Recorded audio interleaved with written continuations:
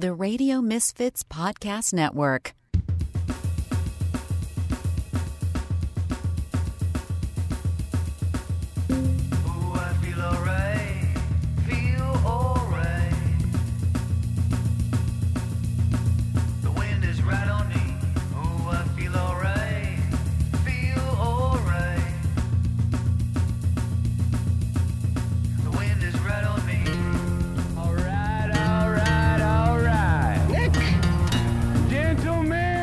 Your buddy, kind of guy you can drink a beer with. Start your engine!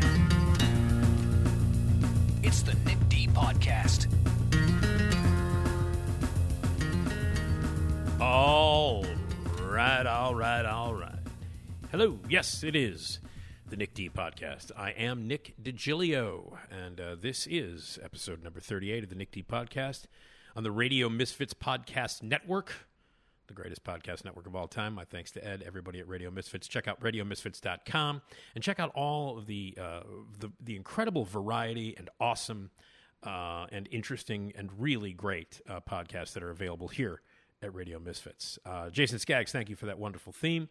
And we want you to be a part of this podcast, of the Nick D Podcast, whether it be voicemail or email. We read all the emails, we listen to all the voicemails, we read many of the emails, and we play many of the voicemails that you leave for us. So please be a part of the show. Do it right now. Leave your voicemail message, 773-417-6948.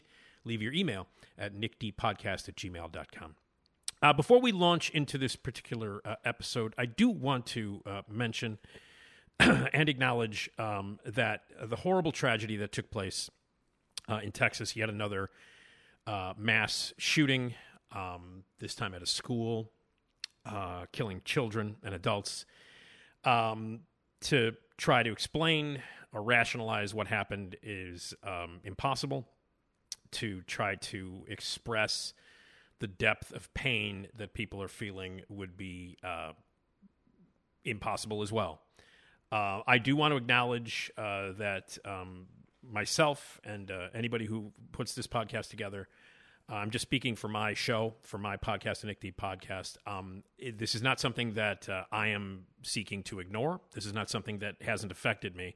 This is not a news story that has not devastated me, that I do not have an opinion on, because I certainly do have an opinion on, the gun laws and what's been happening, and just how common it is now that we hear about mass shootings every other fucking day in this country. And to talk about it, it's important, but sometimes it's necessary to try to provide some entertainment during horrible times like this. We're only a couple of days out of what happened as I record this, and it still weighs heavily on everybody in America, on everybody who is a human being, especially on parents who I can't even imagine what it would be like to lose a child, to just have your child go to school and then get killed and then just not come back. I know that this is weighing heavily on everybody who read about the story, saw the story, and it affected me as a human being. It certainly affected me, and as a person who certainly has thoughts and opinions about what may have caused this, and certain things that could happen that could prevent this commonality from happening yet again. So just know that I'm aware of news events like this, incredible, unimaginable tragedies like this. But my podcast exists, and my show before my podcast, the show that I did on WGN, we would talk about the news, we would talk about news stories and things like that. But for the most part, my show exists to take you away from that. And my podcast exists so that you can have an hour and a half or two away from the unspeakable tragedies that happen in this country, particularly this awful thing that just happened a couple of days ago that we still can't wrap our minds around, the loss and the devastation that the people are feeling right now, that everybody in the country, particularly the parents and the family and the friends of all the people who were passed away and the kids who were murdered. So know that this is not something that I'm ignorant to. Know that it is something that I'm concerned about, I have an opinion about, and I feel passionate about. But also know that my place here is to provide you some entertainment, is to provide you some escape, to tell you some fun stories, to have a good time with my friends, to give you information if you want to escape by going to a movie, like today on the podcast. Erik, Childress, and Steve Prokopy are going to join me. Those are my buddies from the Chicago Film Critics Association. They review movies with me every 2 weeks. We're going to talk about the big summer releases. Memorial Day is this weekend, so obviously every Memorial Day for years now, the big studios release their giant summer movies, and you can't get any bigger than the Top Gun sequel. So we'll review that and tell you about Bob's Burgers and wrap up the Chicago Critics Film Festival. We'll tell you all about that. And then Esmeralda Leon will join me, one of my best friends in the world, my co-conspirator and my partner on this podcast. She agrees with me that the intention here is to provide you some fun, some entertainment, to get you away from the heaviness of what's going on in the world. And I like to think of the stuff that Esmeralda and I do as stuff that you can identify with, that you can have a laugh with, that you can have some fun with. And we're going to talk about when nature strikes back. Waters wash up creepy dolls' heads. We've got jumping worms that could kill you, and crazy hamsters that might murder you. So we're going to have some fun with that. And we're going to continue taste testing weird candy. Today we're going to eat boogers.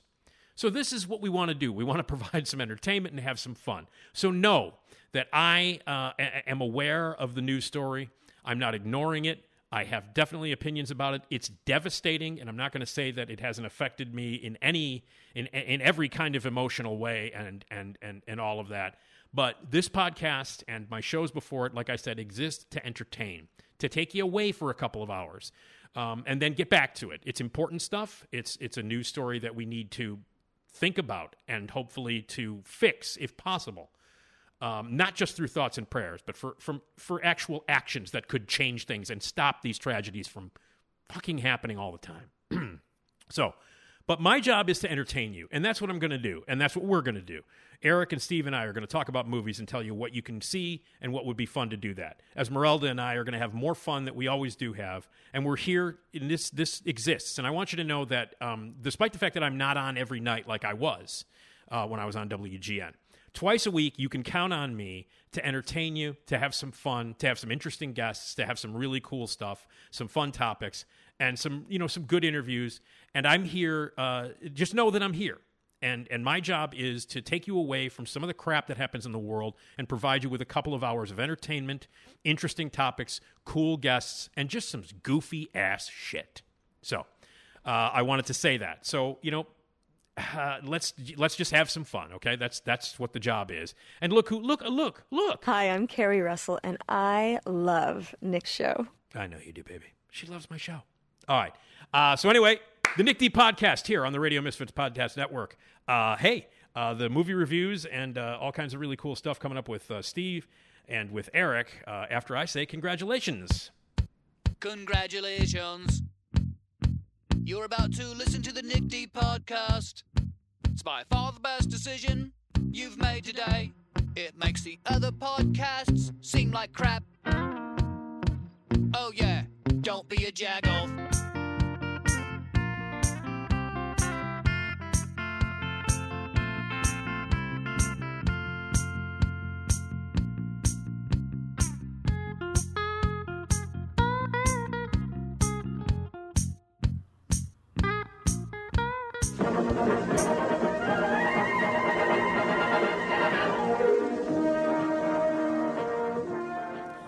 And there it is. It is movie time every other week on Friday, the second Friday, every other Friday. We review movies here. Erik Childress and Steve Prokopy are my buddies. We review movies and talk about movie topics and all kinds of cool stuff. Big releases to talk about, at least one huge release. Memorial Day is, typically, even though it's been a little bit weird for the past couple of Memorial Days, typically that's when the launch of the big summer releases happen. So we've got a couple of those to talk about. Let's say hello to Erik Childress. Hello, Erik. Hello. How are you, buddy? I'm doing just fine. Okay, and tell everybody where they can read you and hear you and all that good shit. Yes, so the good shit can be found on Apple Podcasts and Now Playing Network. My podcast, The Movie Madness. Steve Prokopy is a regular weekly guest on there, as well as Sergio Mims and other people.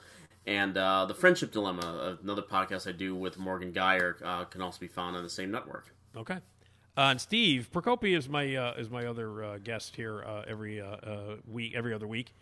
Steve, we can read you and hear you and see you and all that shit.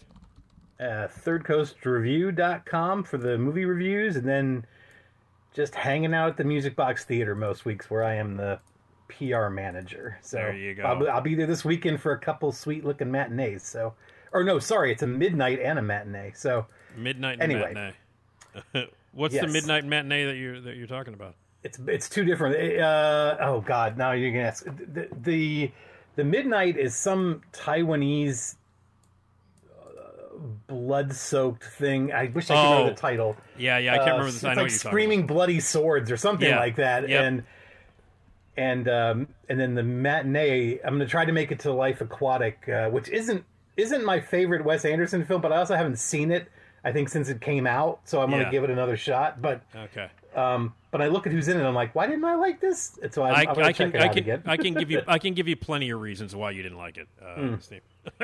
I can definitely give you plenty of reasons. Well, speaking of the Music Box, the last week at this time, you guys were wrapping up a full week of the Chicago Critics Film Festival, of which I went to 6 of the 7 nights and saw 15 movies, not counting 16 if you count Boogie Nights, but I'm not counting. Boogie Nights.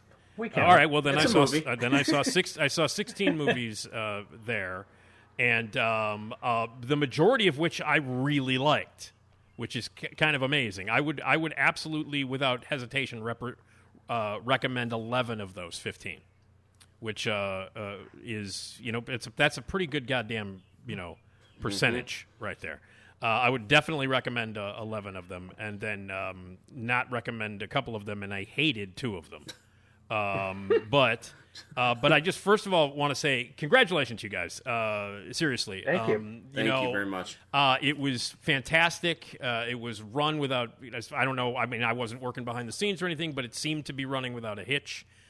It went beautifully. I think all the guests had a great time. The audiences had a great time. I think the Music Box did a fucking bang up job in terms of staffing it and doing a great job keeping things running. And doing all the stuff you need to do to run a festival. And you guys did a top-notch job. I thought it was fantastic. And it was the first time in the 9 years you guys have been doing it that I spent a significant amount of time at the theater and enjoying the festival and seeing a bunch of movies. So bravo. You guys did a great job. A really great job. It was great seeing you there. It was fun, man. Entire week, It was fun to hang out and, just bullshit with you guys, like in between movies, just hanging out and, at the Music Box, just bullshitting, and that was great. Right. That was, that was half the fun, and then seeing all the movies and stuff was really cool. But you guys programmed the hell out of it. Like I said, out of the 15 new movies that I saw, I would absolutely, without question, recommend 11 of them solidly, and a few of them I loved. My issue was with the opening night movie and the closing night movie. Which both of them I hated, and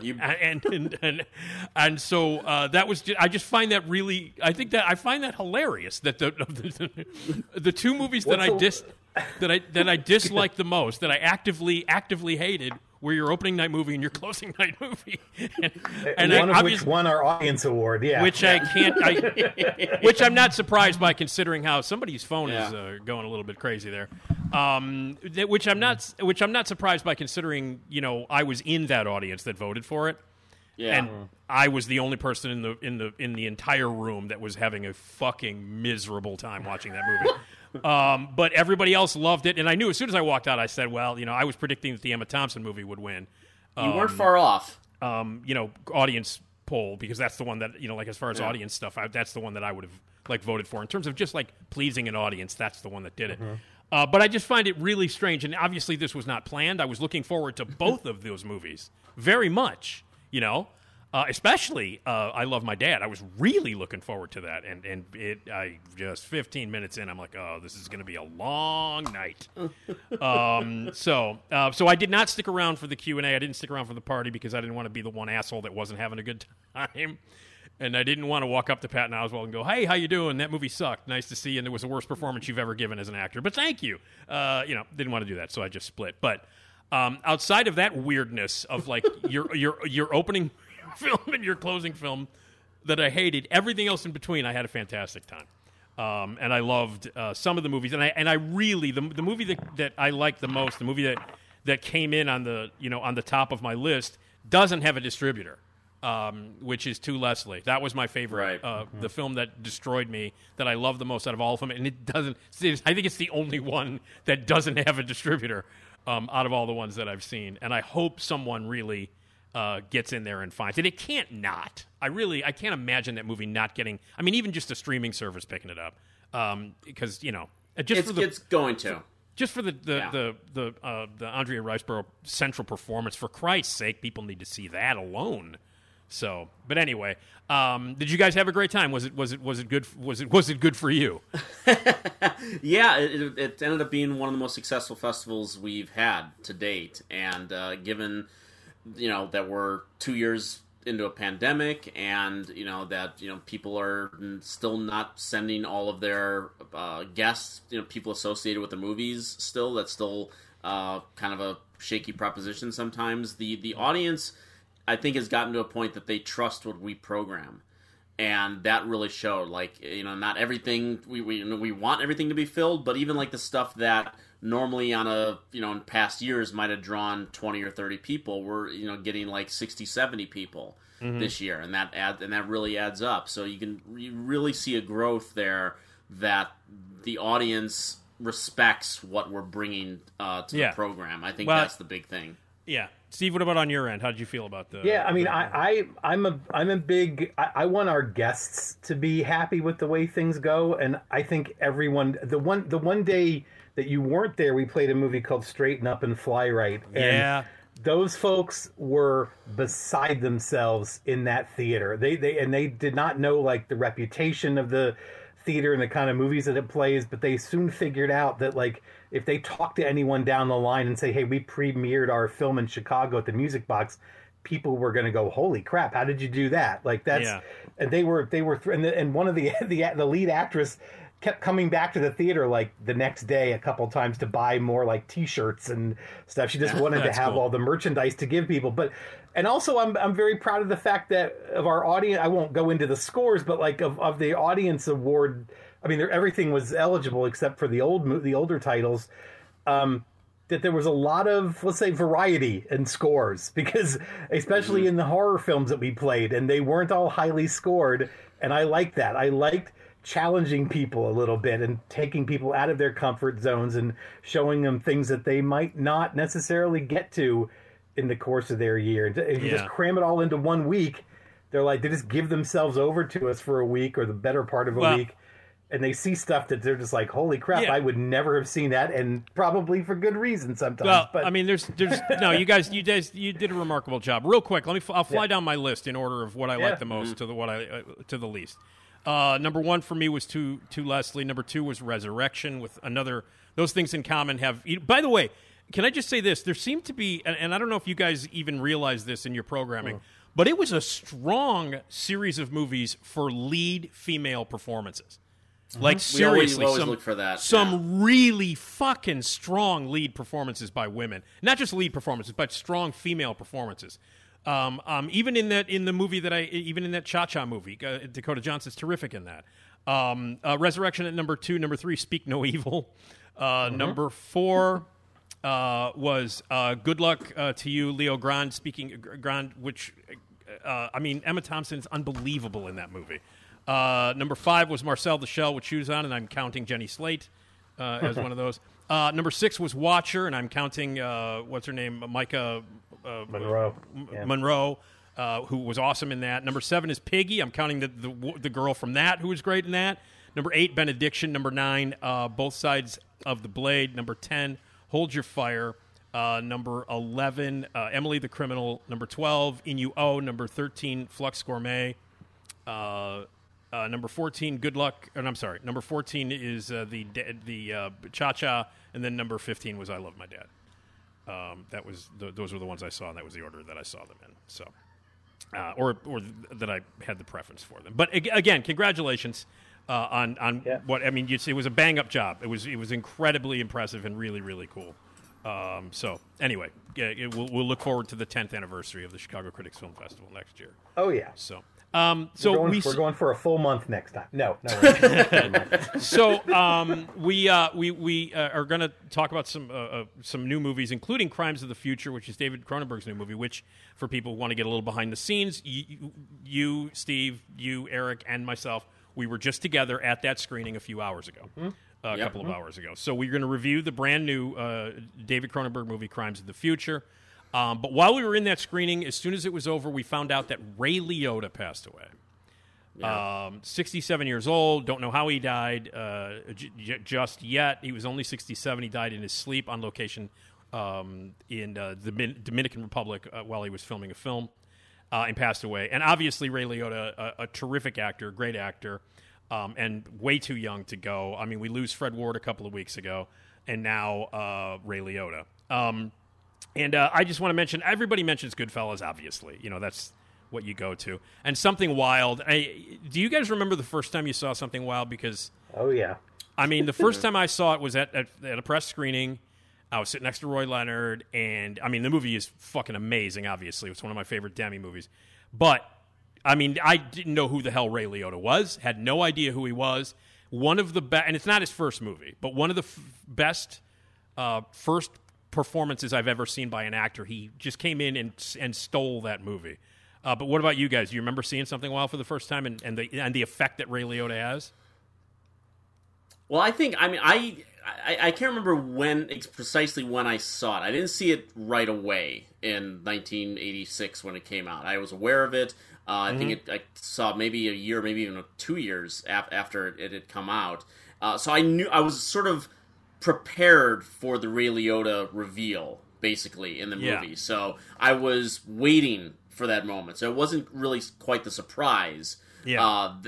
But yes, I mean, the presence that he has and the way that he plays with Jeff Daniels, it was really, I mean, that performance was like a bit of a watershed moment in how I view people who sort of condescendingly try to take me under their wing kind of thing, and I think of when I see people like that in real life, I think of Ray Liotta in that movie. I'm just like, no, watch out for this guy. Yeah.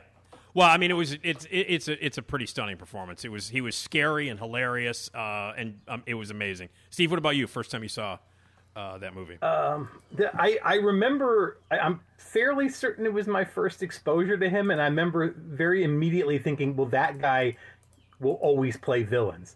Like, because he's terrifying in that movie to me, and it's just something just like the way he smiles is terrifying in that movie, and it ain't right, and but weirdly enough, then like somewhere right around there, he also played Shoeless Joe Jackson. I'm like, oh, he's so sweet, look at him.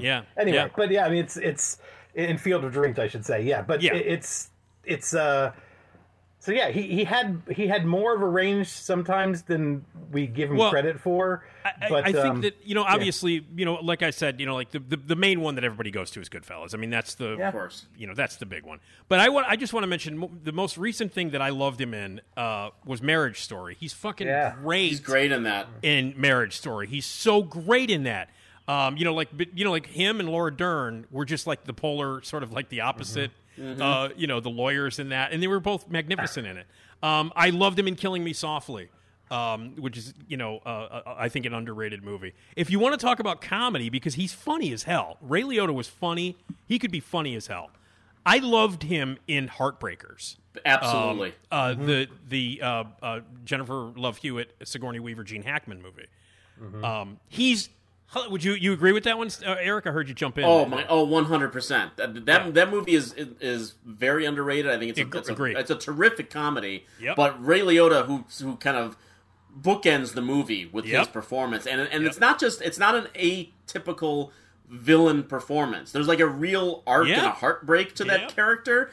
So he really brings it in that, and shooting the fish and everything. It's just it's so funny. He's great in that. I love him in Observe and Report. I loved him in that, and I, I'm a big fan of like a lot of movies that people don't like. Like I'm a huge fan of Identity, which is a movie that I know everybody hates. Yeah, and I loved him in that. I loved him in Copland. I loved him in Turbulence. I fucking loved him in Turbulence, and I will back No Escape to the day I die. Amen, brother.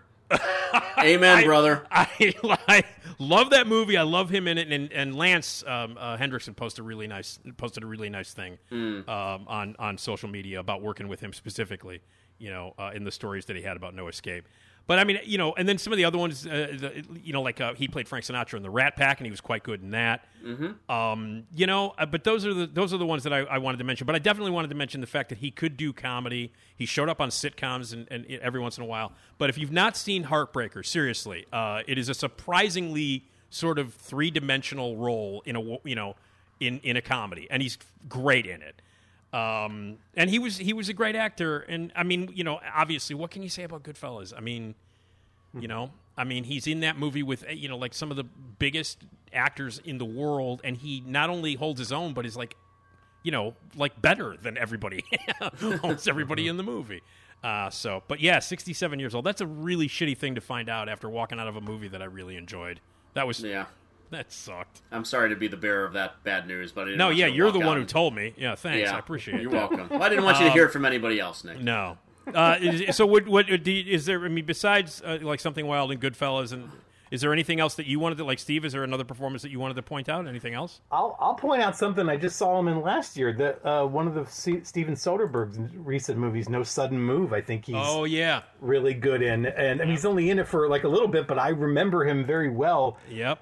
And actually, not that the movie was very good, but even what he does in The Many Saints of Newark is pretty impressive. He's almost like in his own movie. Yeah, the best thing about that movie. I totally forgot about that. I totally forgot that that was I totally forgot that was even a movie. Quite frankly, so did that movie. Yeah. Erik, was anything left out that you wanted to mention? I'm a fan of Narc. I think Narc. Oh yeah, Patrick. He's really good in that, and I just want to reiterate Field of Dreams because, like Steve had mentioned, that he went from a villain to playing this sweet guy, and there's a moment in Field of Dreams. Yeah, I know the exactly first time.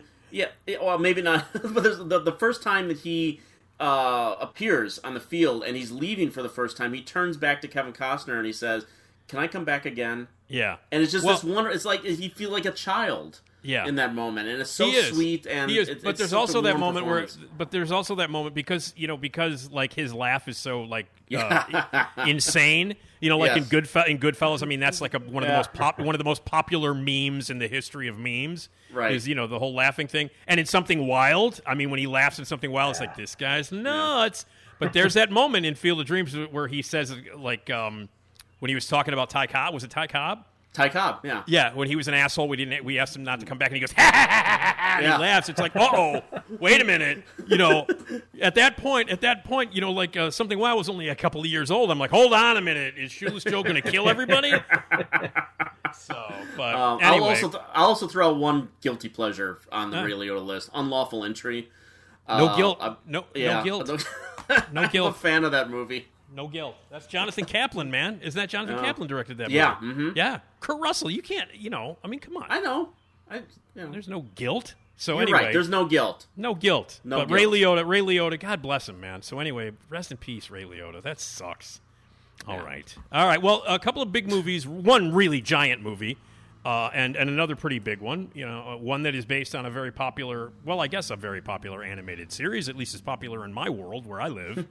In my world, Bob's Burgers, the movie, is the first one that comes out this weekend, this Memorial Day weekend. Mm-hmm. Steve, why don't you, because I know that, Erik, you have not seen it. No, okay. I'm not. Do you watch the show, Erik? No, I've never seen an episode of the show. So wow. I'll be going in, when I do see this, I'll be going in completely clueless. Okay. You really will, because they don't really make any effort to introduce these characters to a new audience either. Well, I mean, I really don't. Well, okay, listen. All right, Steve, tell us about the what happens in Bob's Burgers, obviously based on the TV show. Yeah, it's really just an elongated version, like an episode of the TV show. There aren't like super high stakes here, although the story basically begins with the Belchers at a bank. Well, actually, that's not the beginning, but they're at a bank. They're in danger of losing the business because they're going to be late with a loan payment. And so they're like, okay, we got to like double down. We got to crank out the burgers. We got to sell. And they think they can do it. And then suddenly a sinkhole opens up in front of their store. And there's literally no way to get to the front door of their store. So they're in full panic mode. But then there is a discovery of a skeleton in the hole. And which we learned from the beginning of the film, there was a murder. We don't know who was murdered. We don't know who murdered.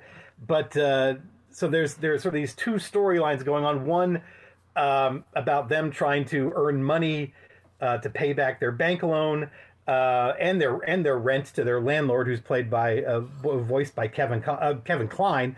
And then, but then there's this other murder investigation story that the kids kind of take charge of, and they figure if they can find out who committed the murder, they can get in good with their landlord, who is accused of the murder, and maybe get to skip a rent payment or two. So this is it, and it all kind of culminates in a big standoff at the pier that's sort of at the end of their street, and there's a whole carny army, and I'm not going to give away who killed who or whatever, but it's just kind of great to see and hear all of these familiar voices, including some of the supporting characters, but just hearing like John Benjamin and John Roberts and Dan Mintz and Eugene Merman and Kristen Schaal all kind of just doing the thing that they do on TV every week. So, but then there's a slew of guest voices, most of which are playing characters they played on the show before. And yeah, I think there's a little bit more use of 3D animation in certain places, especially with buildings and things like that. But it's pretty much, I think the only problem with the film for me is that so many of the jokes are so, and this goes for the TV show, are sort of so subtle that you miss them, like little comments from Eugene Merman or Tina or whatever. Like they sort of say them off to the side, and you almost miss them if you're not listening for them. That's how it is on the TV show too. Yeah. I was laughing my ass off at some of those asides, but like the people in the audience were completely missing them. I think they were kind of going for the bigger sight gags, and I think Kevin Kline kind of walks away with this movie to a certain degree, because he just has some of the best lines. But it really just kind of comes down to this family and. To me, like I said, it's just a long episode of the show. So I don't think, unlike maybe the Simpsons movie, the South Park movie, it doesn't try to get bigger. It just gets longer. So, and that's fine. Like, I'm okay with that. I know some people have been a little critical of it because of that, but if you're, like I said, if you're a fan of the show, it's just like getting a big bonus episode this season. So yeah, I think, well, and you didn't mention the musical numbers, which are awesome. Oh, yeah. And I mean, that's again, you get that in the TV series as well. But like the opening number, especially the opening number in this movie in Bob's Burgers, is just a damn delight, and it establishes all the characters. And I actually think, Erik, I think that you're actually going to enjoy this. Even if I think some of the stuff, like the character quirks and some of the jokes right out of the gate, you're not going to quite get because you don't know the characters.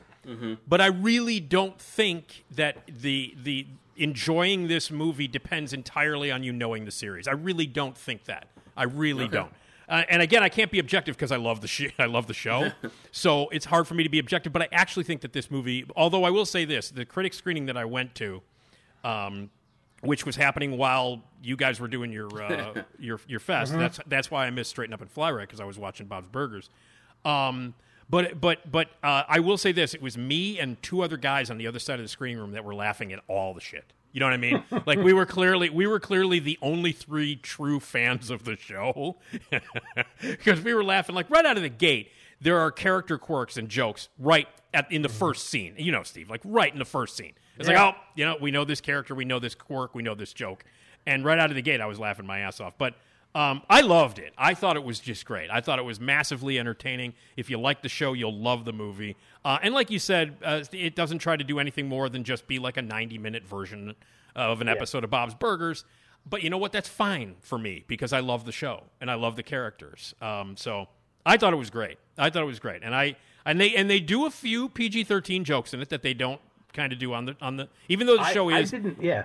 Even though I the didn't show know is it was PG-13 until I got there. I was like, oh, Yeah. interesting. Yeah. And I mean, the show itself is edgy. When you watch the show, on Fox, it's edgy. But they go a little further. They do a few jokes in there where you go, ooh, naughty. And I thought that was kind of fun. But I loved it. I thought Bob's Burgers was great. And of the two Memorial Day movies that come out this weekend, that's the only one that's worth a look. The other one is going to make $40 billion. And that's the sequel that I certainly wasn't asking for, but I guess everybody else was. Top Gun Maverick. All right, Erik, why don't you give us the rundown on Top Gun Maverick? Oh, absolutely, Nick. Okay, so Top Gun Maverick has been sitting in the can basically for a couple of years. It's been delayed a few times because of the pandemic, and the movie assumingly takes place in present day. We'll say that much. And Maverick is part of a team that is testing this new fighter jet that is a program that's actually gets shut down.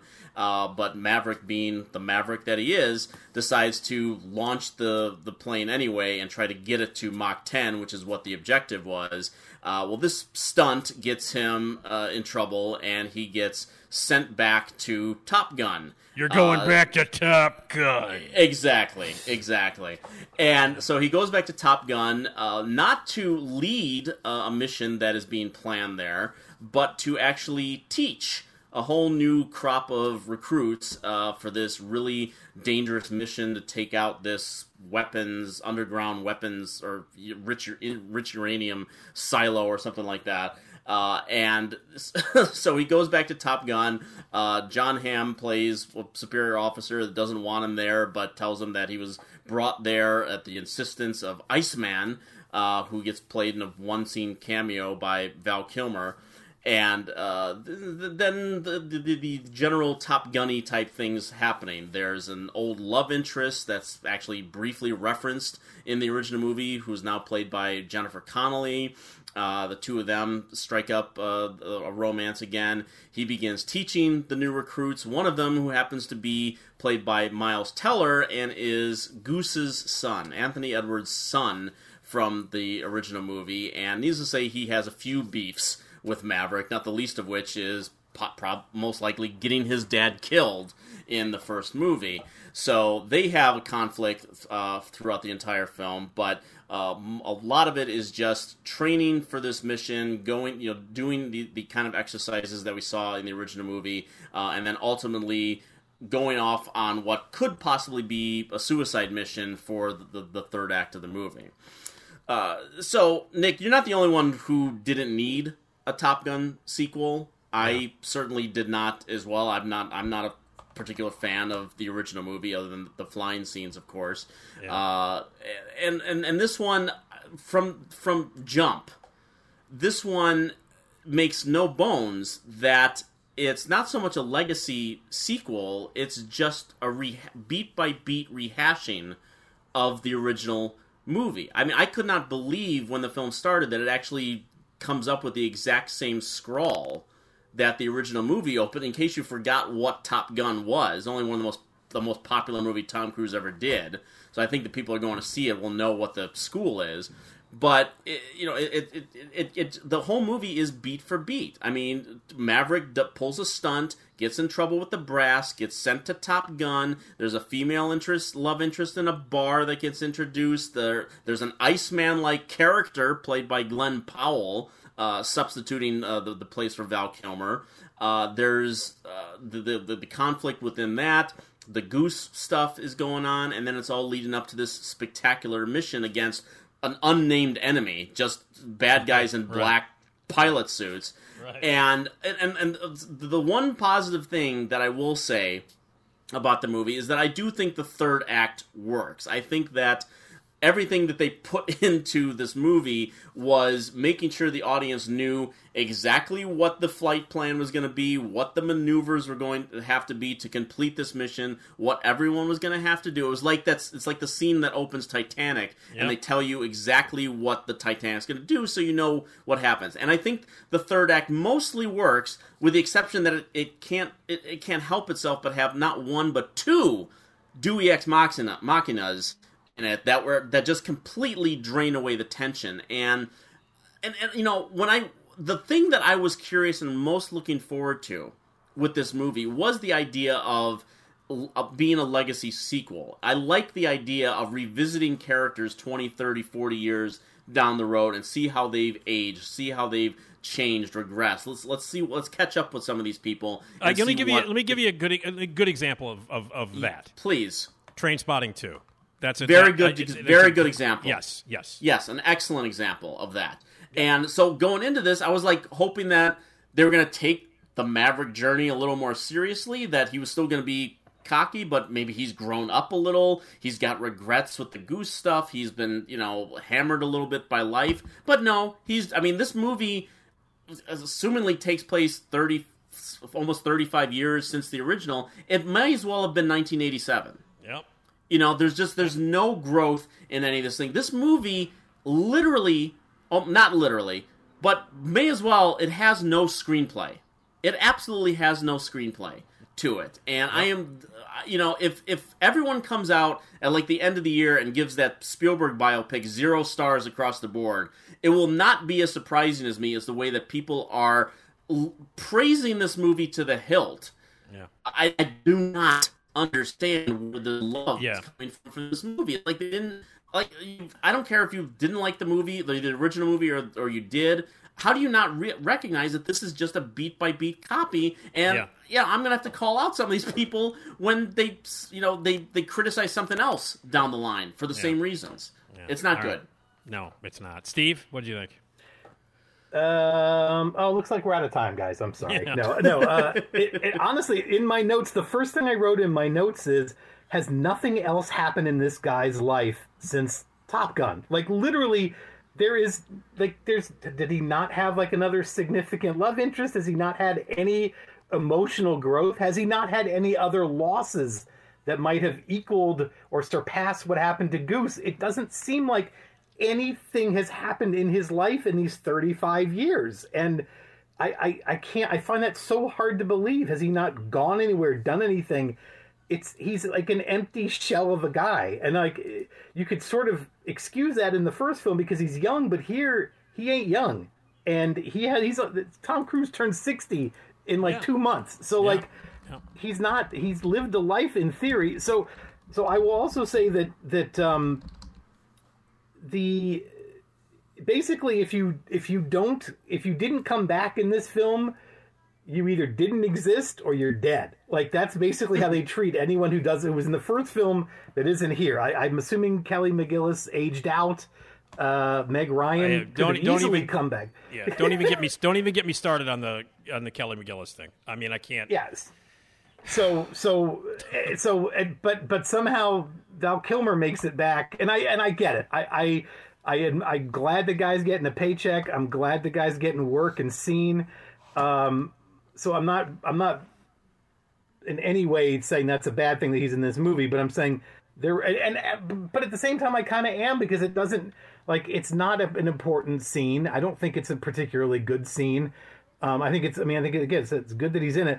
Okay, now that being said, I'm gonna Erik is right. The ending of the last third of this movie is pretty solid, if only because I understood the geography and the mission and everything that was going on with the mission, with the there's a couple of the cast, a couple of the guys end up having to bail out of their planes, and so there's a whole other thing going on the ground that I thought was kind of interesting.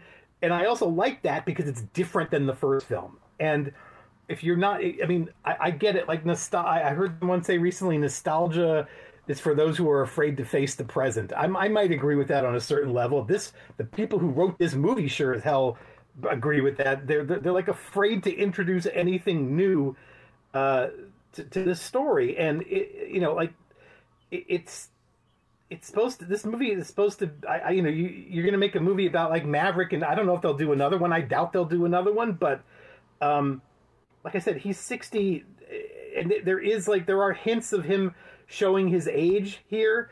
And there's a whole slew of new characters that I thought they were going to kind of turn the movie over to, and then they don't. They kind of tempt you with that, and then they take it back. I will say there are two characters. I don't even know the actors' names, but there's I think she's the only woman in the whole group whose name is Phoenix, and then there's her partner named Bob.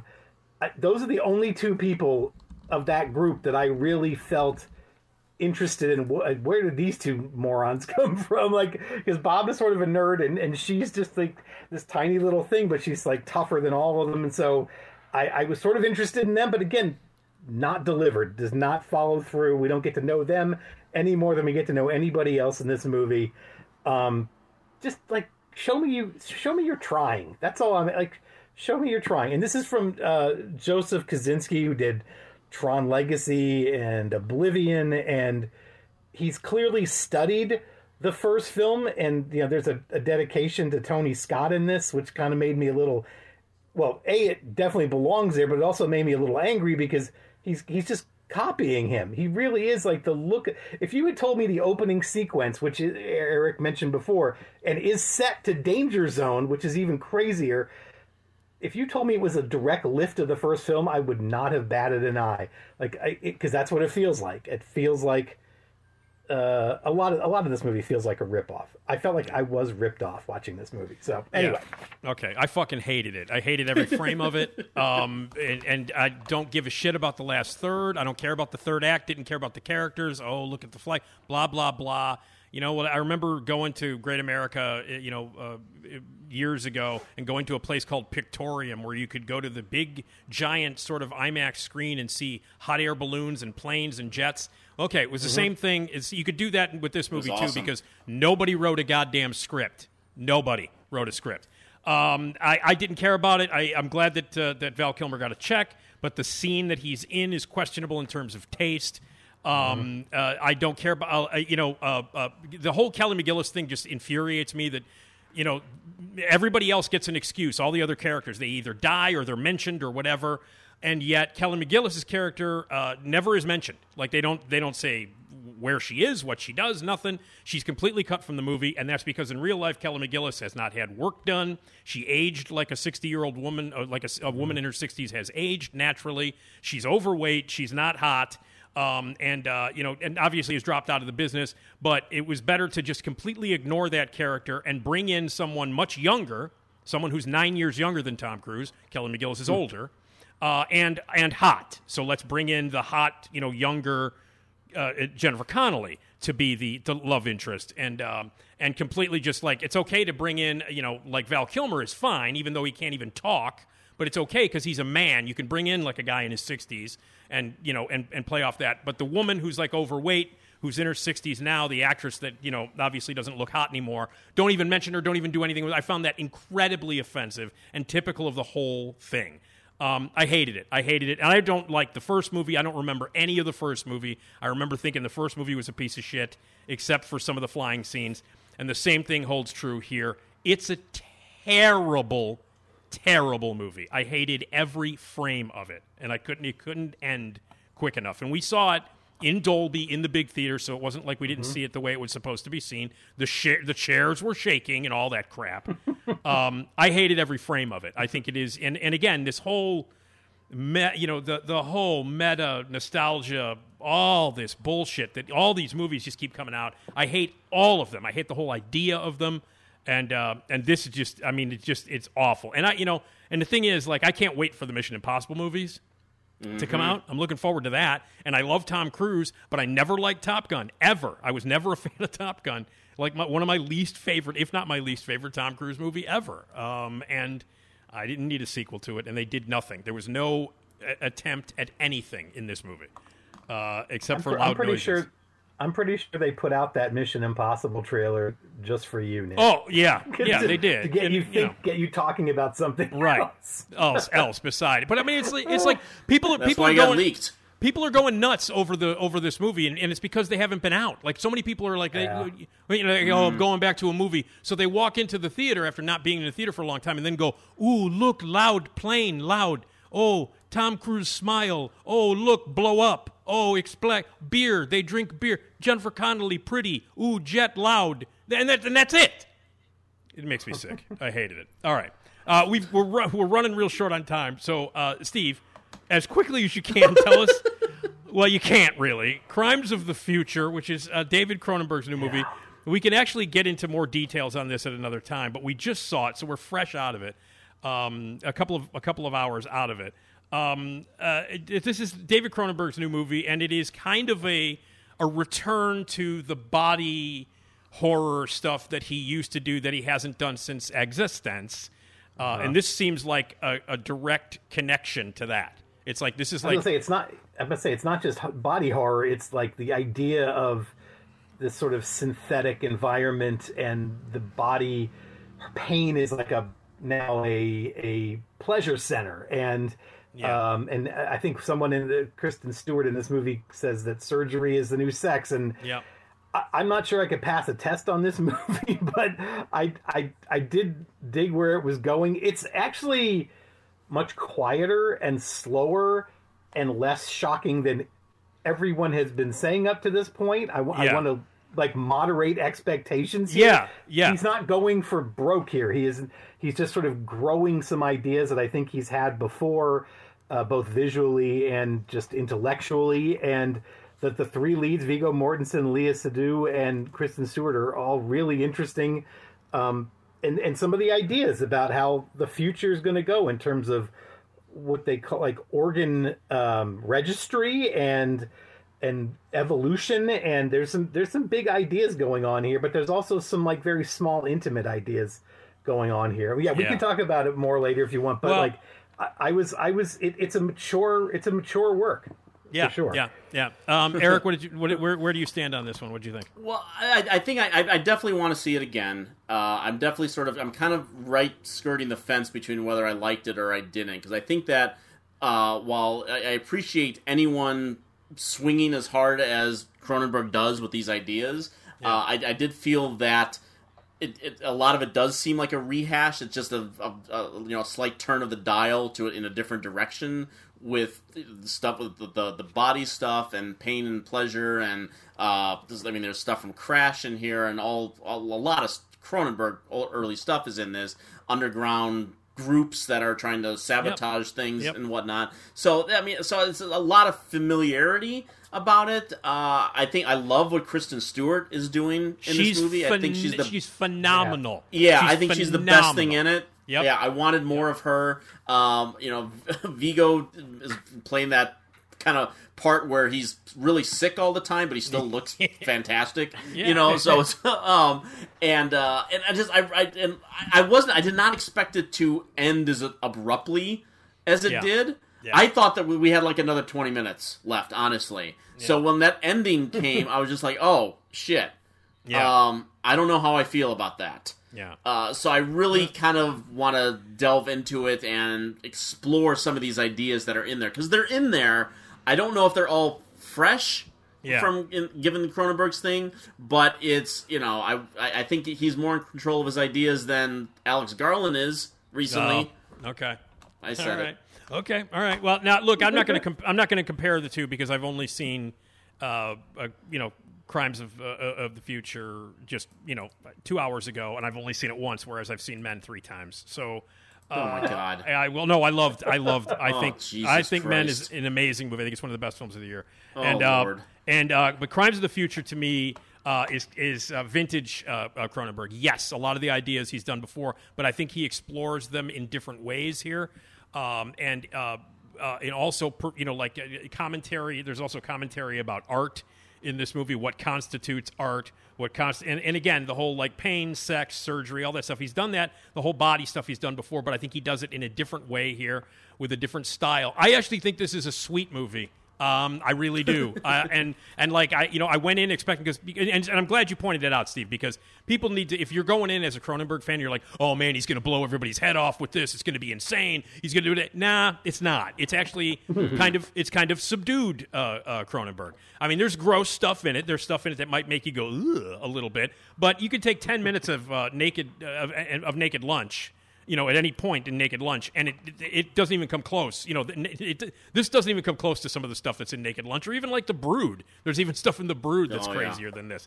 But all that stuff that he explores, I think, is fascinating. I think he does it in new and interesting ways, and I think the varying of characters. I love the fact that goddamn Ben from Felicity is so crazy great in this, Scott Speedman. And I love the whole idea, like the rebellion, it goes all the way back. Videodrome, Long Live the New Flesh, all that kind of stuff is in here. So it's like the greatest hits of Cronenberg, but that's the way I felt about Existence too, because Existence felt to me like Cronenberg's greatest hits. And you know what? Cronenberg's greatest hits is better than 95% of any director who works today. So again, I want to see it a second time, but I loved it. I thought it was great.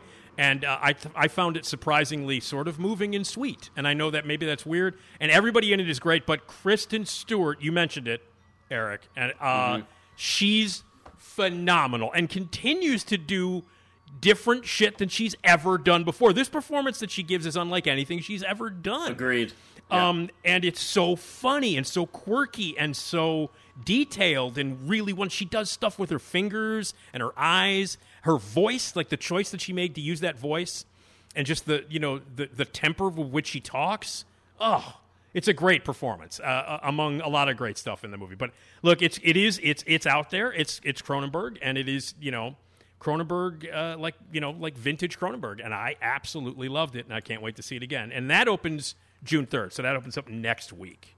So give me another time to see it, and so I mean I know you guys are opening it at the Music Box, and I will be there to see it a couple of more times. So anyway, we got that, and then the next time we come back, we'll have that goddamn dinosaur movie, right? The new the next time we talk, right? Yeah, so we'll talk the next time we talk. I guess it's Jurassic Village, or whatever the hell it's called. Jurassic World Dominion. Right, where they combine all the Jurassic movies together. Right. And I guess that's the next really big one that we're going to talk about. So there it is. All right. Again, Steve, Erik, again, man, tip of the hat to what you guys did with the Chicago Critics Film Fest, man. You should be really proud, and I thought it was amazing what you did. I really did. Thank you, man. Cool. Appreciate it. Thanks. Except for that opening night and that fucking closing night movie.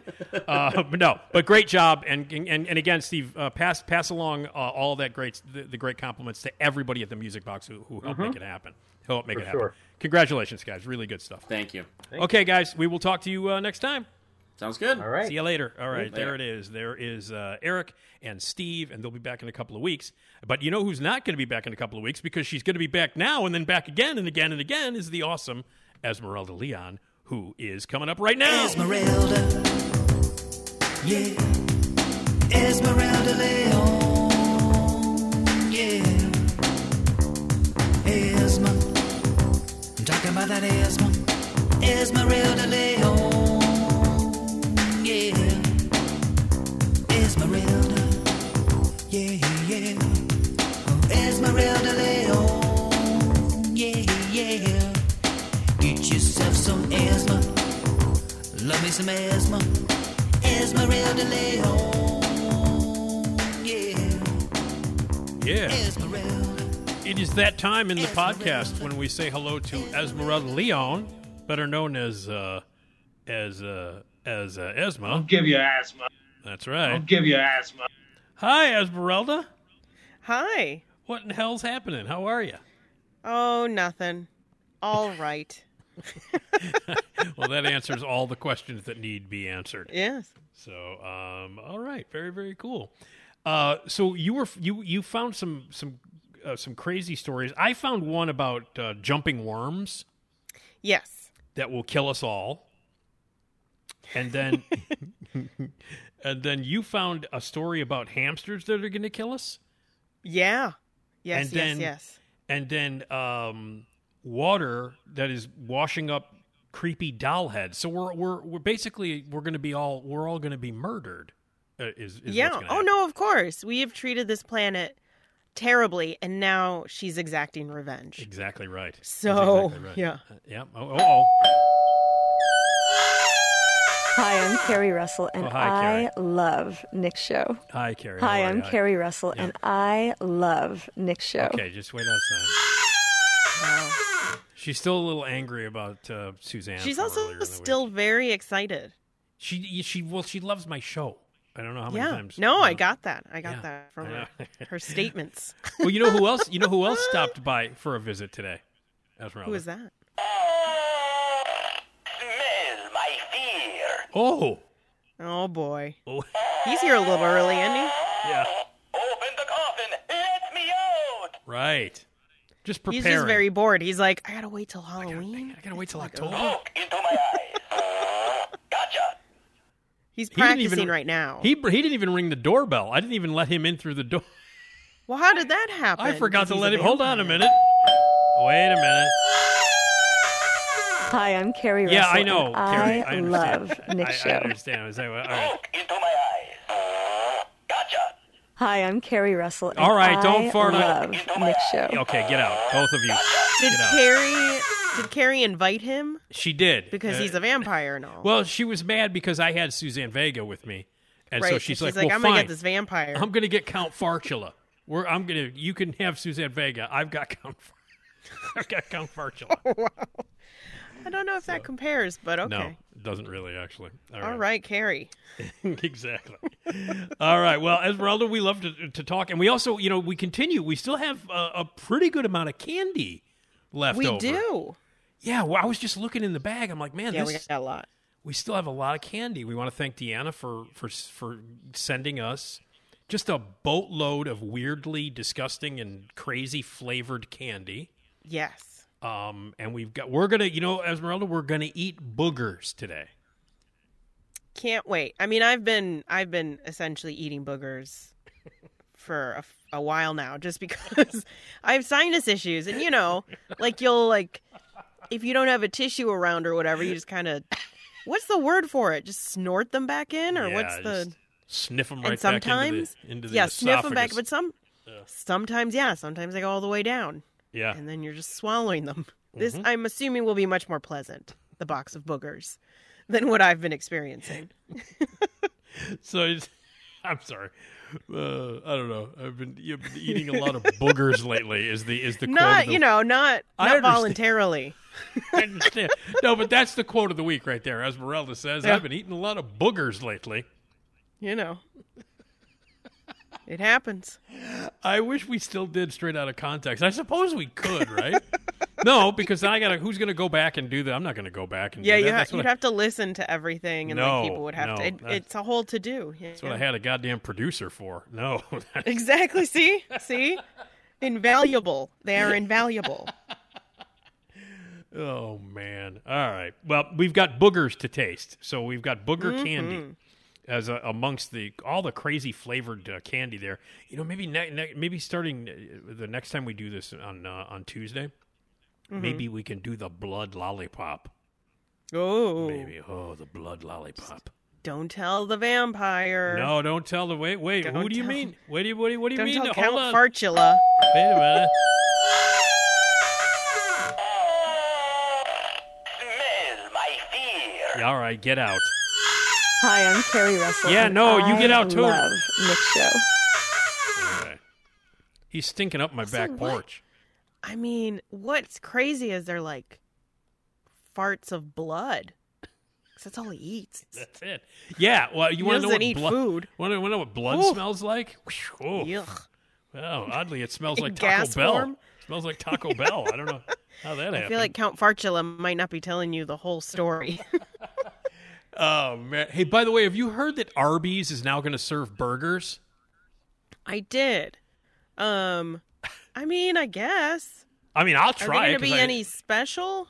I don't know. It just I haven't really read, but they're gonna add a hamburger to their menu. The first time in the history of the franchise, in the history of Arby's, they're actually going to have a 58 burger. years. No burger. From the website The Takeout. I love the the headline is Arby's new burger worth the 58-year wait? Yeah. Dang. I don't understand it. But they're actually gonna have two new Wagyu steakhouse burgers. Oh, wait a minute. And I think this is only a limited time. Oh, okay. So we got to get there. We have to find an Arby's. Yeah, from May 23rd to July 31st at select locations. So not all of them. So just a summertime thing. Yeah, we should go. Yeah, we got to go. By the way, you mentioned the takeout. You know who I have to get back on the? I have to get on the podcast who I haven't had on. She was a regular on my show. Who's that? Marnie Shore from the takeout. Marnie's awesome. She's fantastic. Marnie Shore. We got to get her back onto the. I got to call her and book her to get on the show. Yeah, on the podcast. She's fantastic. I don't think there's any Arby's. There are. So there's essentially they're downtown. Right. There's one on Madison, which is in the Metra station, whatever that thing is. Okay. I forgot what it's called. All right. It's in like a food court. I was just down in the Loop this morning seeing the David Cronenberg movie, the new David Cronenberg film. There's one there's one over there in that Metra food court. Do we know if the Merchandise Mart has one? Because that's right. There's an L stop. Yeah, I don't think it might not be there anymore. Okay. Because that's the one I used to go to. Yeah, I remember that one. According to this, it is not. Just Google Maps is not showing me that one. That's too bad. There is one on Wells, which is near there. Wells and this is the one. That Wells would be. That's probably Merchandise Mart. 5 North Wells. That would. No, that doesn't. I think this is a standalone. You know, I think it is. If I remember correctly, it's like by the tracks. And it's like a real one. Okay. Like you can go in and it's just 5 North Wells. All right. Well, I think that's probably the easiest one for us to get to. Right. Or we can go to Niles. Yeah, I guess. But you know what? Like in terms of CTA, that the one on Wells is the easiest one to get to.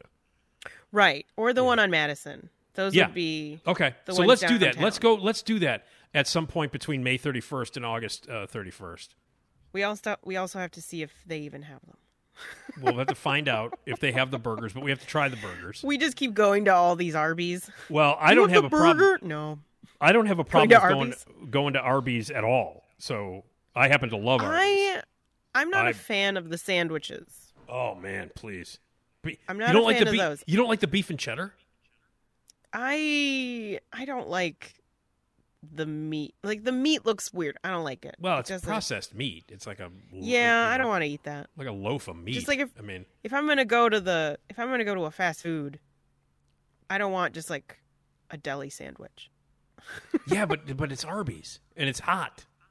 It's like a hot. Yes. Yeah, I don't like that. You know what? I don't like that either. The beef and cheddar. cheddar. I'm not a big fan of hot sandwiches. Oh, the beef and cheddar. Oh, unless there is some gravy on there, I don't want your hot sandwich. Oh no, the beef and cheddar. It's hot beef with the cheese sauce on an onion roll. No, I don't want that. It's the best goddamn sandwich. Oh, the best. The best. So. Yeah, I don't want that. Okay. Well. Oh, there's more. There's one on Randolph, which you know what? That one's probably in the Thompson Center. I'm assuming. That's actually where I catch my train when I go down I was in the Thompson Center today. I wasn't in the food court, but Clark and Lake is where I get off to when I go downtown because I take the blue line and I take it to Clark and Lake, and that's where you get off. You're inside the Thompson Center when you get off. So I'll check next time I'm down there. I'll be down there Sunday. I'm going down there Sunday to go to the movie theater, the River East movie theater, to watch an AEW pay-per-view. All right. That's how I roll. According to this. That's how I roll, Esmeralda. I'm going by myself. According to their website. Yeah. What? I mean, what else are you going to do? I know. What else am I going to do? So according to this website, well, no, you can't watch it at home, right? No, unless no. I'd rather see it. I don't know if there's an option to buy it on the cable Well, but see, there you go. So I you could might see as it well on the just big watch screen. it on a big old screen. It's only about $5 more than a regular movie, and Well, that's not bad. And it's going to be 5 hours of wrestling. So it's $35? No, 20. How much are tickets now? I don't know. Tickets are like $15 for a movie. Oh God, around 15. So it's like 20. It was $22 for this, or $23 for the pay per view. Yeah, and it's 5 hours of wrestling. That's a lot. I mean, it starts at 6, it ends at 11. So it'll just be according to this Arby's thing, this website, the Arby's, yes, you can get it at the Madison. But if you would like to double check, okay, let's do that. Let's make a plan to do. So we can eat some Arby's fancy pants Wagyu burgers. Exactly. So with its special, it has a special burger sauce. Man, okay. I'm like excited Arby's. because I love the fries. The curly fries? Yes. Yeah, and I like the potato pancakes, but I think they discontinued the potato pancakes. I believe they discontinued them, and that was always what I opted for. I know that's a controversial choice because everybody always is talking about the curly fries, and I like the curly fries. I mean, yeah, those curly fries are good. I know, they rule, but I always opt for the potato pancakes. And I also enjoy eating the chicken salad sandwich. Okay. All right. Because it's got grapes in it and so you basically, pecans. It does, yes. And you got what's his name? And then I get curly fries with it. So you get curly fries with it. So and, excited. Ving Rhames going, you have the meats. Right? Oh man, how much did they give him? A lot. And he does a commercial for the chicken salad one. This chicken salad is very good. It is very good. Do I look like a bitch? Does he say that at all? I don't think so. Maybe in his mind. Oh man. Okay. All right. Well, okay. We'll plan on that. We'll try the burgers, and we'll let everyone know how the burgers are from Arby's. Yes. And don't tell us. If you go. Exactly. If you go. But we do want to hear from you, though. Hey, by the way, leave your voicemails with any questions or comments or anything. We want to hear from you. The Nick D Podcast loves you. 773-417-6948. 773-417-6948. And you can also send us emails, nickdpodcast@gmail.com. Any comments, questions, contributions to our lovely show, nickdpodcast@gmail.com, 773-417-6948. You know, on the last episode, the Suzanne Vega episode, in that first segment where I talk a little bit, I played back a wonderful voicemail from one of our subscribers named Pat, or Pete, who is raising his child right. You know why he's raising his child right? Why I say that? Why? Because he showed him Shaun of the Dead. Nice. And I immediately was like, that's a good parent. That's a great movie. Yes, it is. Oh, that's a good one. Yes, it is. It's so good. All right. So we all know that nature is like, we've really screwed up the planet, and they're coming after us. It's so weird because the David Cronenberg movie that I just saw a couple of hours ago, a few hours ago, the Crimes of the Future, which is with Viggo Mortensen and by the way, and Kristen Stewart, who continues to be my favorite person ever. I love her so much, and she's so amazing in this movie, unlike anything she's ever done before. But anyway, it's about how in the future our bodies are going to change so that we adapt to our surroundings and to our technology to the point where we can be and eat plastic and artificial shit. And it's about us, the human body, actually adapting to what's around us, the surroundings around us. I mean, they already said we got a bunch of microplastics in our bodies. So yeah. Well, it's interesting because we're talking about nature striking back. Well, maybe if our bodies start to morph and change, like in the David Cronenberg world, we'll be okay. But other than that, I think we're all going to get killed by nature. Maybe. Okay. Well, do you want to hear the theme that we're going to use for these stories? Yeah. Okay, here we go. All right, here it is. If you were thrilled by the towering inferno, if you were terrified by earthquake, then you will be scared shitless by the Samuel L. Bronkowitz production of That's Armageddon. There we go. There it is. Nice. That's from Kentucky Fried Movie. That's what's going to happen. Legendary movie. You'll be scared shitless. So, and that's what it says on the screen, by the way. Giant words. It just says scared shitless. Nice. If you've never seen Kentucky Fried Movie, it is the Zucker brothers and the Abrams guy. It's the movie that they made before Airplane. John Landis directed it, and it's a series of blackout sketches and commercial parodies and movie parodies and trailer parodies. And that was a trailer of a disaster because back in when that movie came out in 1977, I mean, disaster movies, every week there was a new disaster movie. You know what I mean? Like every week. So that was just their takeoff on that. So that's Armageddon. And it also starred, and, you know, they go through the cast list. And at one point it's like, and Donald Sutherland as the clumsy waiter. And it's Donald Sutherland dropping cakes and shit. You got to see the movie. If you've not seen it, Esmeralda, it's really funny. Yeah, no, I haven't seen it. That's so funny. It's so funny. All right, wait. Here, we'll do it. If you were thrilled by the towering inferno, if you were terrified by earthquake, then you will be scared shitless by the Samuel L. Bronkowitz production of That's Armageddon. There you go. All right, are you ready to let's start with tell me about the creepy dolls. That's the first indication that nature is striking back and going to kill us all. Right. What? So apparently in a researchers in Texas, and what they do is they survey the coasts for sea life, and they do all these experiments and stuff with the ocean. They have recently been finding essentially creepy dolls and doll heads on the coast.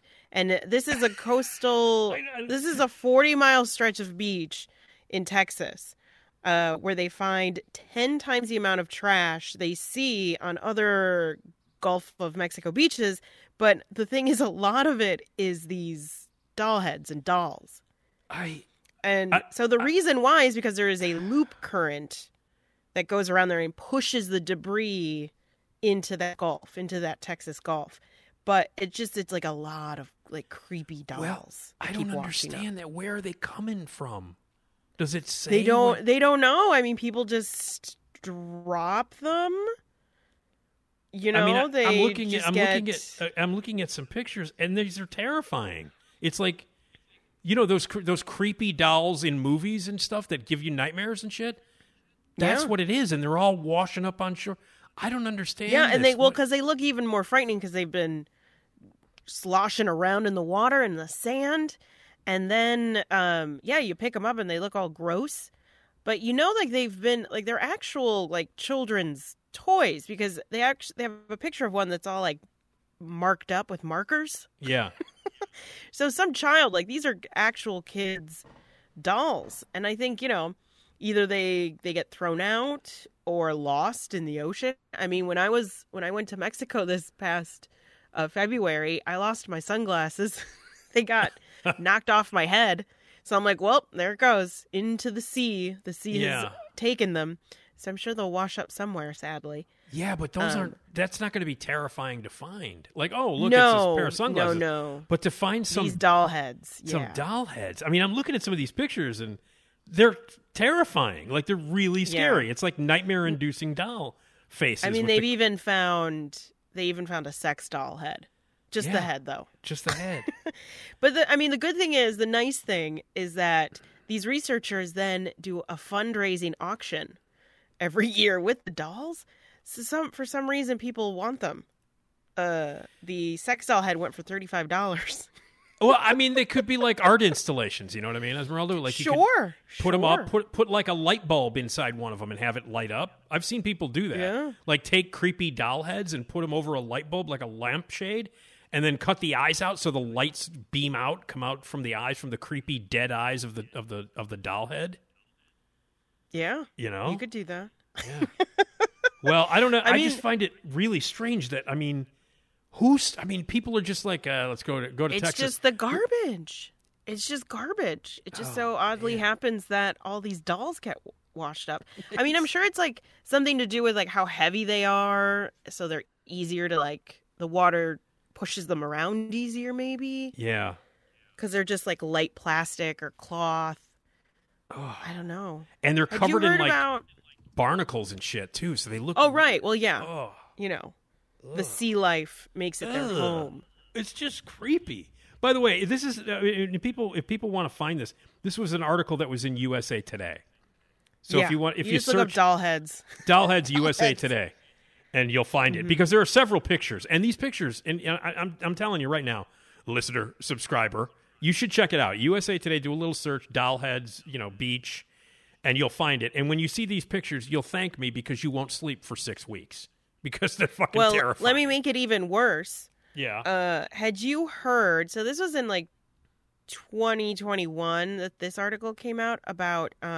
So since 2007, nearly 24 human feet have been found in sneakers, completely unattached to bodies. What? On the coast of the Salish Sea. What? Now I don't know where the Salish Sea is. Google Maps. But Google Map it. Okay, so the Salish Sea is a marginal sea, I didn't know seas could be tiny, of the Pacific Ocean, located in the Canadian province of British Columbia and the U.S. state of Washington. God, it's in between Canada and America. Yeah, right between Canada and Washington, the state of Washington, there have been feet that are... Just feet in shoes? Yes. So feet... Nearly 24. That's human feet. Human feet found washed... in sneakers. In sneakers. Now, see, I could understand, it coming from British Columbia if they were human feet found in ice skates. That would make sense. Yes. Mm-hmm. I wouldn't question that at all. That makes total sense. But yeah, they kept finding them. Oh, and without bodies, which is like the weird bit. What the hell is happening? What are we doing here? So, feet and doll heads? What are we... Oh. Man. So the reason why... Okay. They're actually figuring out a reason why they're finding human feet with no bodies and inside gym shoes. It's because of the design of the sneaker. So the sneakers are more buoyant now. Like nowadays, modern sneakers are more buoyant and they float. And so there's bodies. There's bodies in the ocean. They, people die, they can't find them, or they throw them in there, whatever. But the sneakers that they're wearing, they're more buoyant, so they float. And then when whatever is eating the bodies, so the scavengers, the birds, animals, whatever's in the ocean, they kind of get lazy and only eat the soft bits. Oh, God. And the soft bits are like around the ankles and stuff, so then they get detached from the bodies. And then because the sneakers are floating and buoyant, they float to the shore. I think I broke my ass. They'll eat your ass. No, your ass will be gone. That won't float onto the ocean. Isn't that crazy? That's insane. That is absolutely insane. So that's why they keep finding feet. Because the bodies have been eaten up. They're getting eaten up by the animals in the ocean. But they're just, they get lazy. Yeah. And they're like, this is too hard. I'm not going to eat around these. Fuck these shoes. I'm not going to eat these. And then they just float off and then people find them. So again, it's like the thing with the creepy doll heads. Yeah. Is that whatever they get tossed or they land in the ocean and then, because they're buoyant and soft and then they just make it into this whatever route the water takes. Man. Okay. All right. So you'll find feet, disembodied feet in gym shoes, and doll heads if you go swimming every once in a while. Mm-hmm. Oh, my God. Wait a minute. Specifically, so in Texas, doll heads. Yeah. And Canada, Washington, around there, feet and sneakers. Oh, wait a minute. If you were thrilled by the towering inferno, if you were terrified by earthquake, then you will be scared shitless by the Samuel L. Bronkowitz production of That's Armageddon. Or that's feet. They could just again. That's feet again. You'll be scared shitless. Okay, well that was terrifying. All right. Well, let's move on to scientists gene hack hamsters into hyper-aggressive monsters. Now, this is another one that you found. What's going on? You are finding some nightmare-inducing stories to talk about here on the podcast. Yeah, you're welcome. Yeah, thank you. I thank you very much. So tell me about hamsters that are insane. So they were doing this experiment where they were essentially they were trying to hack social behavior, and they tried this experiment on these specifically very aggressive hamsters, Syrian hamsters. They're apparently known to be aggressive. So they essentially... Wait a minute, wait. Yeah, apparently they're known to be aggressive. Syrian hamsters are more aggressive. Syrian hamsters. But they were trying... So what they did was they were trying to gene edit, and they took out the specific hormone that's associated with aggression, communication, and social bonding in both humans and hamsters. So that's why they're trying to... Because they're trying to see if they can hack people's genes later on in Sure. So they did it first with the hamsters. Yeah. By the way, and this all seems legit to me because I saw a fucking David Cronenberg movie earlier today. So all this seems completely possible. Oh yeah, of course. So because there's a lot of people that do have that where there's just so much aggression and they so they're trying to hack it. Okay. But these scientists essentially it went awry where taking out that gene made the hamsters even more aggressive and more social. So they were so in this article by futurism.com, they said that the hamsters it turned into a nightmarish sounding scenario that evokes gremlin-esque playground bullies. That's okay. Now, let me. Does it say anything in the article? Because I haven't read the article or anything. Did it say anything in the article about? Were these experiments done in Syria, or did they just No, they just picked. This was done in Georgia State University. They just picked these specific hamsters. They're Syrian hamsters because they're known to be aggressive. Okay. And they were like, "Well, we're trying to figure out how to make non-aggressive hamsters, so we're gonna get the aggressive hamsters." But it turns out that they turned even more aggressive. Wow! Now, have you ever had a hamster? Aggressively social hamster. Have you ever? I think that was a band that was in once. Aggressively Social Hamsters. I love their first album. Have you ever had a hamster? No, never had a hamster. Me neither. No, I've never had never had a rat, never had a hamster, never had a guinea pig or a gerbil or any of that stuff. No, me neither. No. But my cousin, I guess they're nice. My cousin had that they.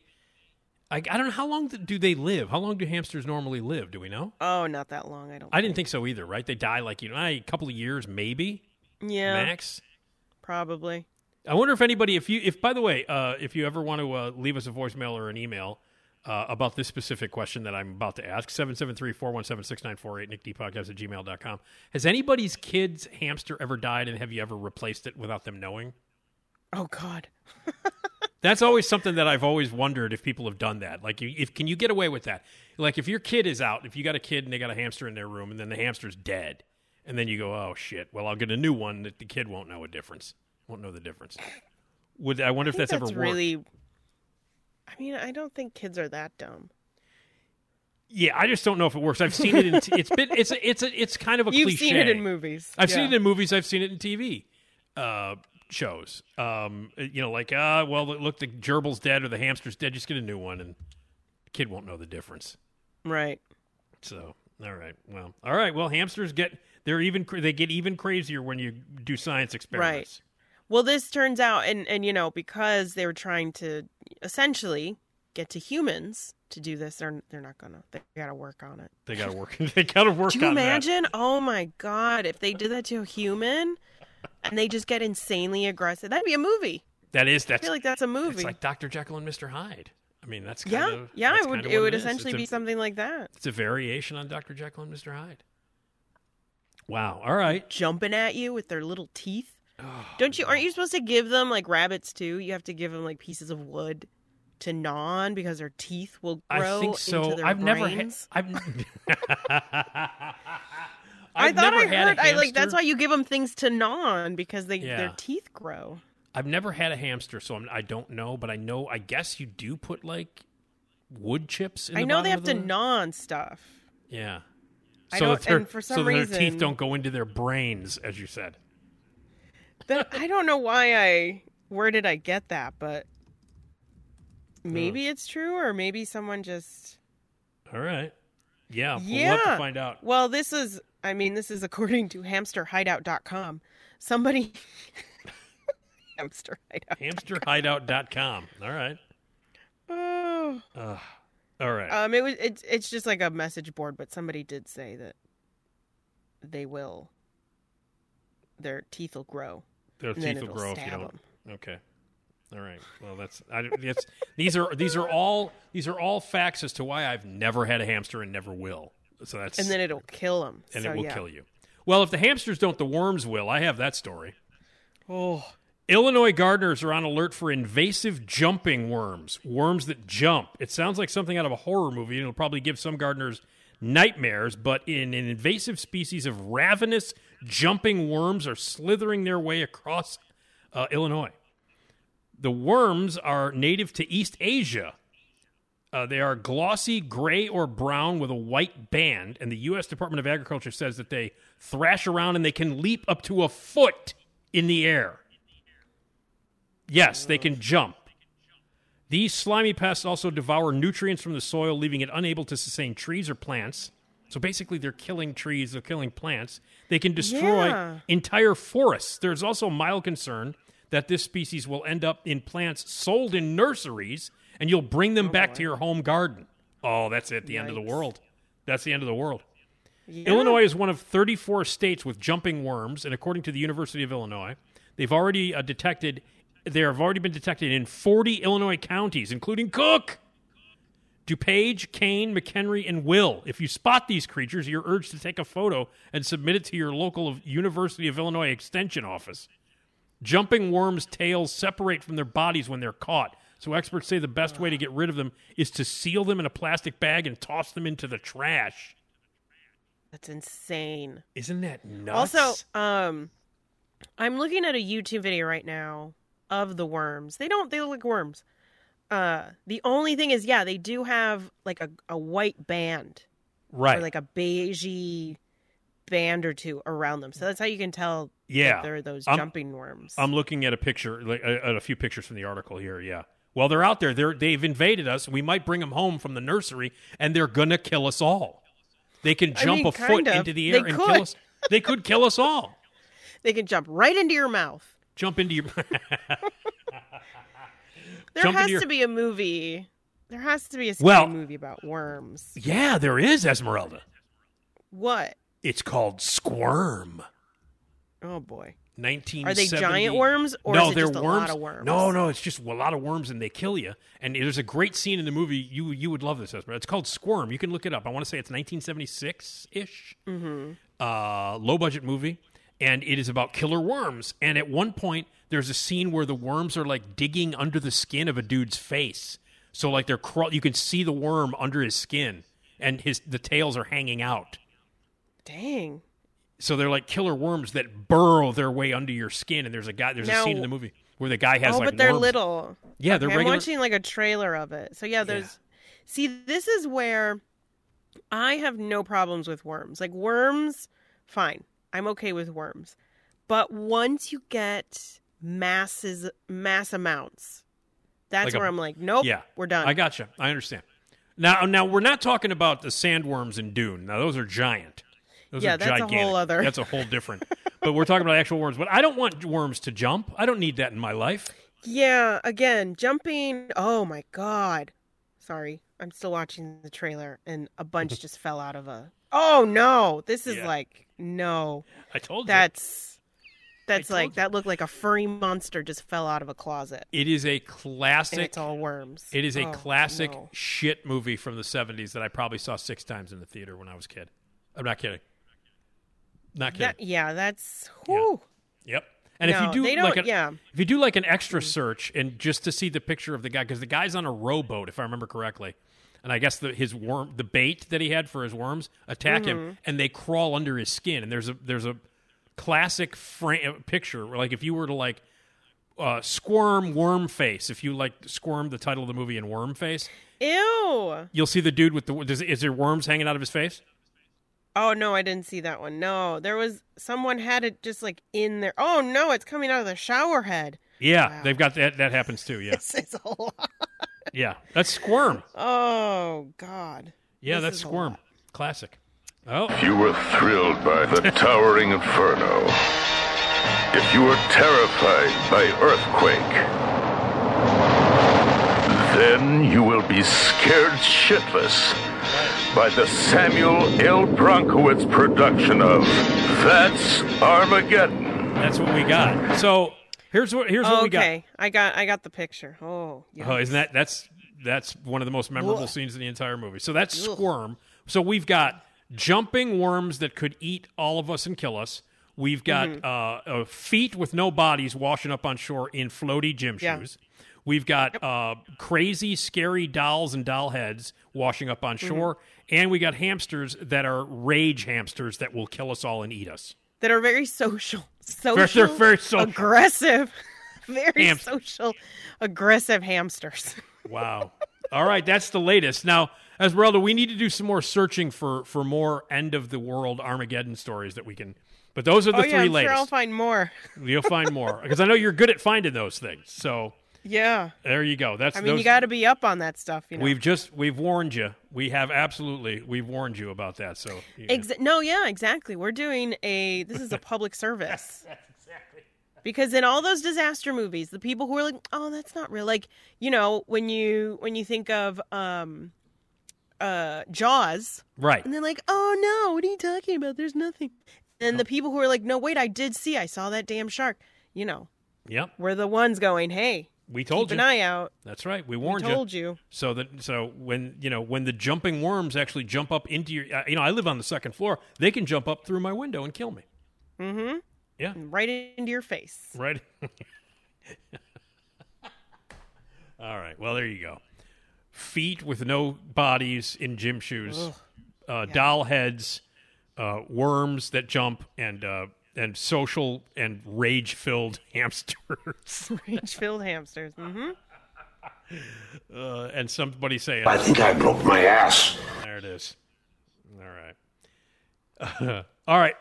So are you ready to try some boogers? And I don't mean the ones that you've been feasting on. The ones that I've been mainlining from my nose. No. Yeah. Yes, I don't want to interrupt your mainlining. Sometimes you can't get them all. Sometimes, you don't have tissues and you're just like, this is... You're mainlining boogers. Okay, that's fantastic. Oh, my God. Well, the latest piece of candy that we're checking out here is Ghoulicious. Oh. That's what it says on the box, on the corner of the box.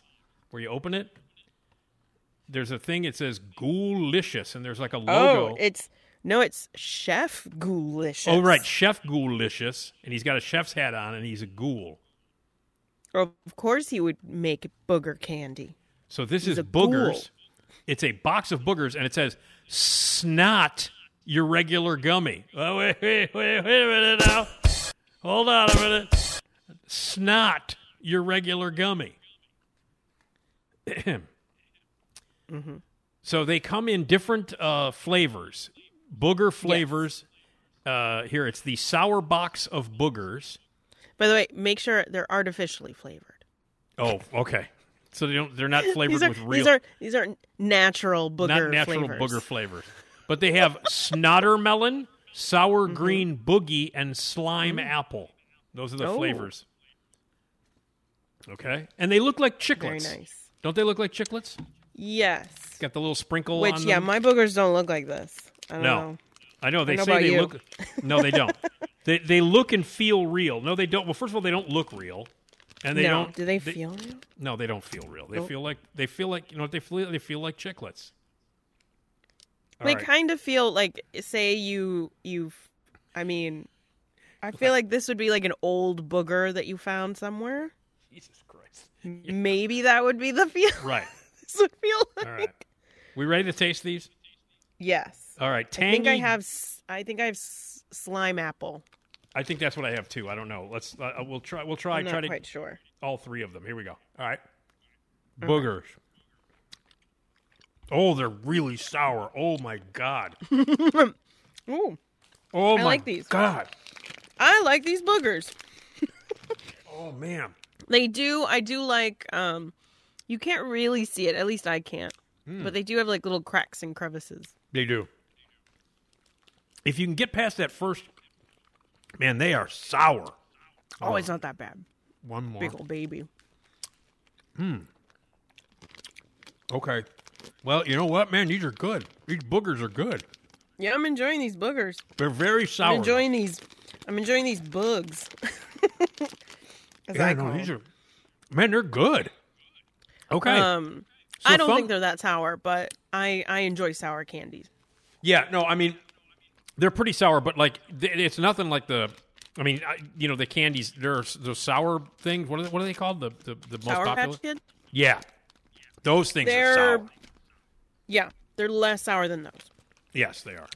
These are good. I'm gonna eat all these boogers. Yeah, I know. I'm even another one too. I'm gonna eat all my boogers. Okay. I'm telling you, if they tasted like this. Yeah.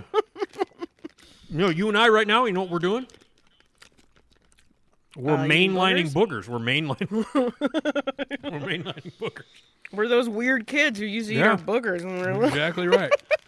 All right, well, there it is. These are delicious. Flix Candy. Flix. Flix Candy. And Chef Ghoulicious. Ghoulicious. Thanks Right. a lot, Ghoulicious. Sour box of boogers. I gotta say, highly recommended, yes? Mm-hmm. Yeah, I'm ready. You know what? Okay, I think we're done with the episode because I'm going to eat the rest of these boogers. I don't know about you, Esmeralda, my favorite. but I'm going to mainline some boogers. Do you have a favorite? I think it's the apple is my favorite. Mm-hmm. The sour green boogie. Same. That's the apple one, I think, or the slime apple, whichever one that one is. Yeah. No, the slime apple is like pineapple. Okay, but I'm going with the sour green boogie, which I believe is apple flavored.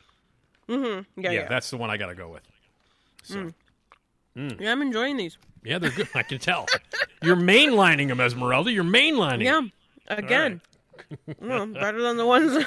Oh, man. All right, very cool. All right, well, at least, if the world ends, we've got boogers to eat. Right? They're delicious, though. They so, are delicious. All right, I'm not mad about it. Oh, me neither. All right, well, that was delicious. All right, well, thank you, Deanna, for the candy. We like boogers. All right, Esmeralda's just chowing down on the main line and on the boogers. I know. So, after we had tasted the breast milk one, Yeah. I took it out to Colin, and I was like, try it. You need to try it. He will not try it. He won't. He was adamant. He's like, no, get that away from me. Well, it tastes like I'm as not we like said, it's real. as we said, it's not real. But as we said, it tastes like Ensure. It tastes like that liquid. Right. It tastes like Ensure. But he was like adamant to No. not. He's like, no, get it away from me. I'm like, Wow. oh my God. Well, don't give him any of your boogers because these are good. No, I'm gonna eat these all myself. Okay, cool. Mainline your boogers. That's the message today. He can find his own boogers. He can find them in his nose, for Christ's sake. Yeah. We make them every day. All right. Mm-hmm. Time to make the boogers. Is that what the guy says when he gets up in the morning? Time to make the boogers? Sure. Yeah. Okay. Yep. My thanks At to the Jason old Skaggs. Dunkin' Boogers. My thanks to Jason Skaggs for the lovely music and sounds. My thanks to Ed and everybody at Radio Misfits. Check us out at radiomisfits.com, all the other great podcasts. Hey, find us wherever your podcasts are available, any platform. Take the time to rate, review us, give us feedback. 773-417-6948, nickdpodcast@gmail.com. My thanks to Erik and Steve for the movie reviews. And coming up on Tuesday, our good friend Dan Feinberg joins us from The Hollywood Reporter. Been a couple of weeks since we talked to Dan. He got bumped, Esmeralda. Oh, boy. For Suzanne Vega, and he understood. I mean, yeah. Yeah, he got bumped. But he's back this week, so we'll talk TV with him. And thank you, everybody. It is Nick DiGilio and the Nick D Podcast signing off for now, and we'll see you on Tuesday. Thanks for listening.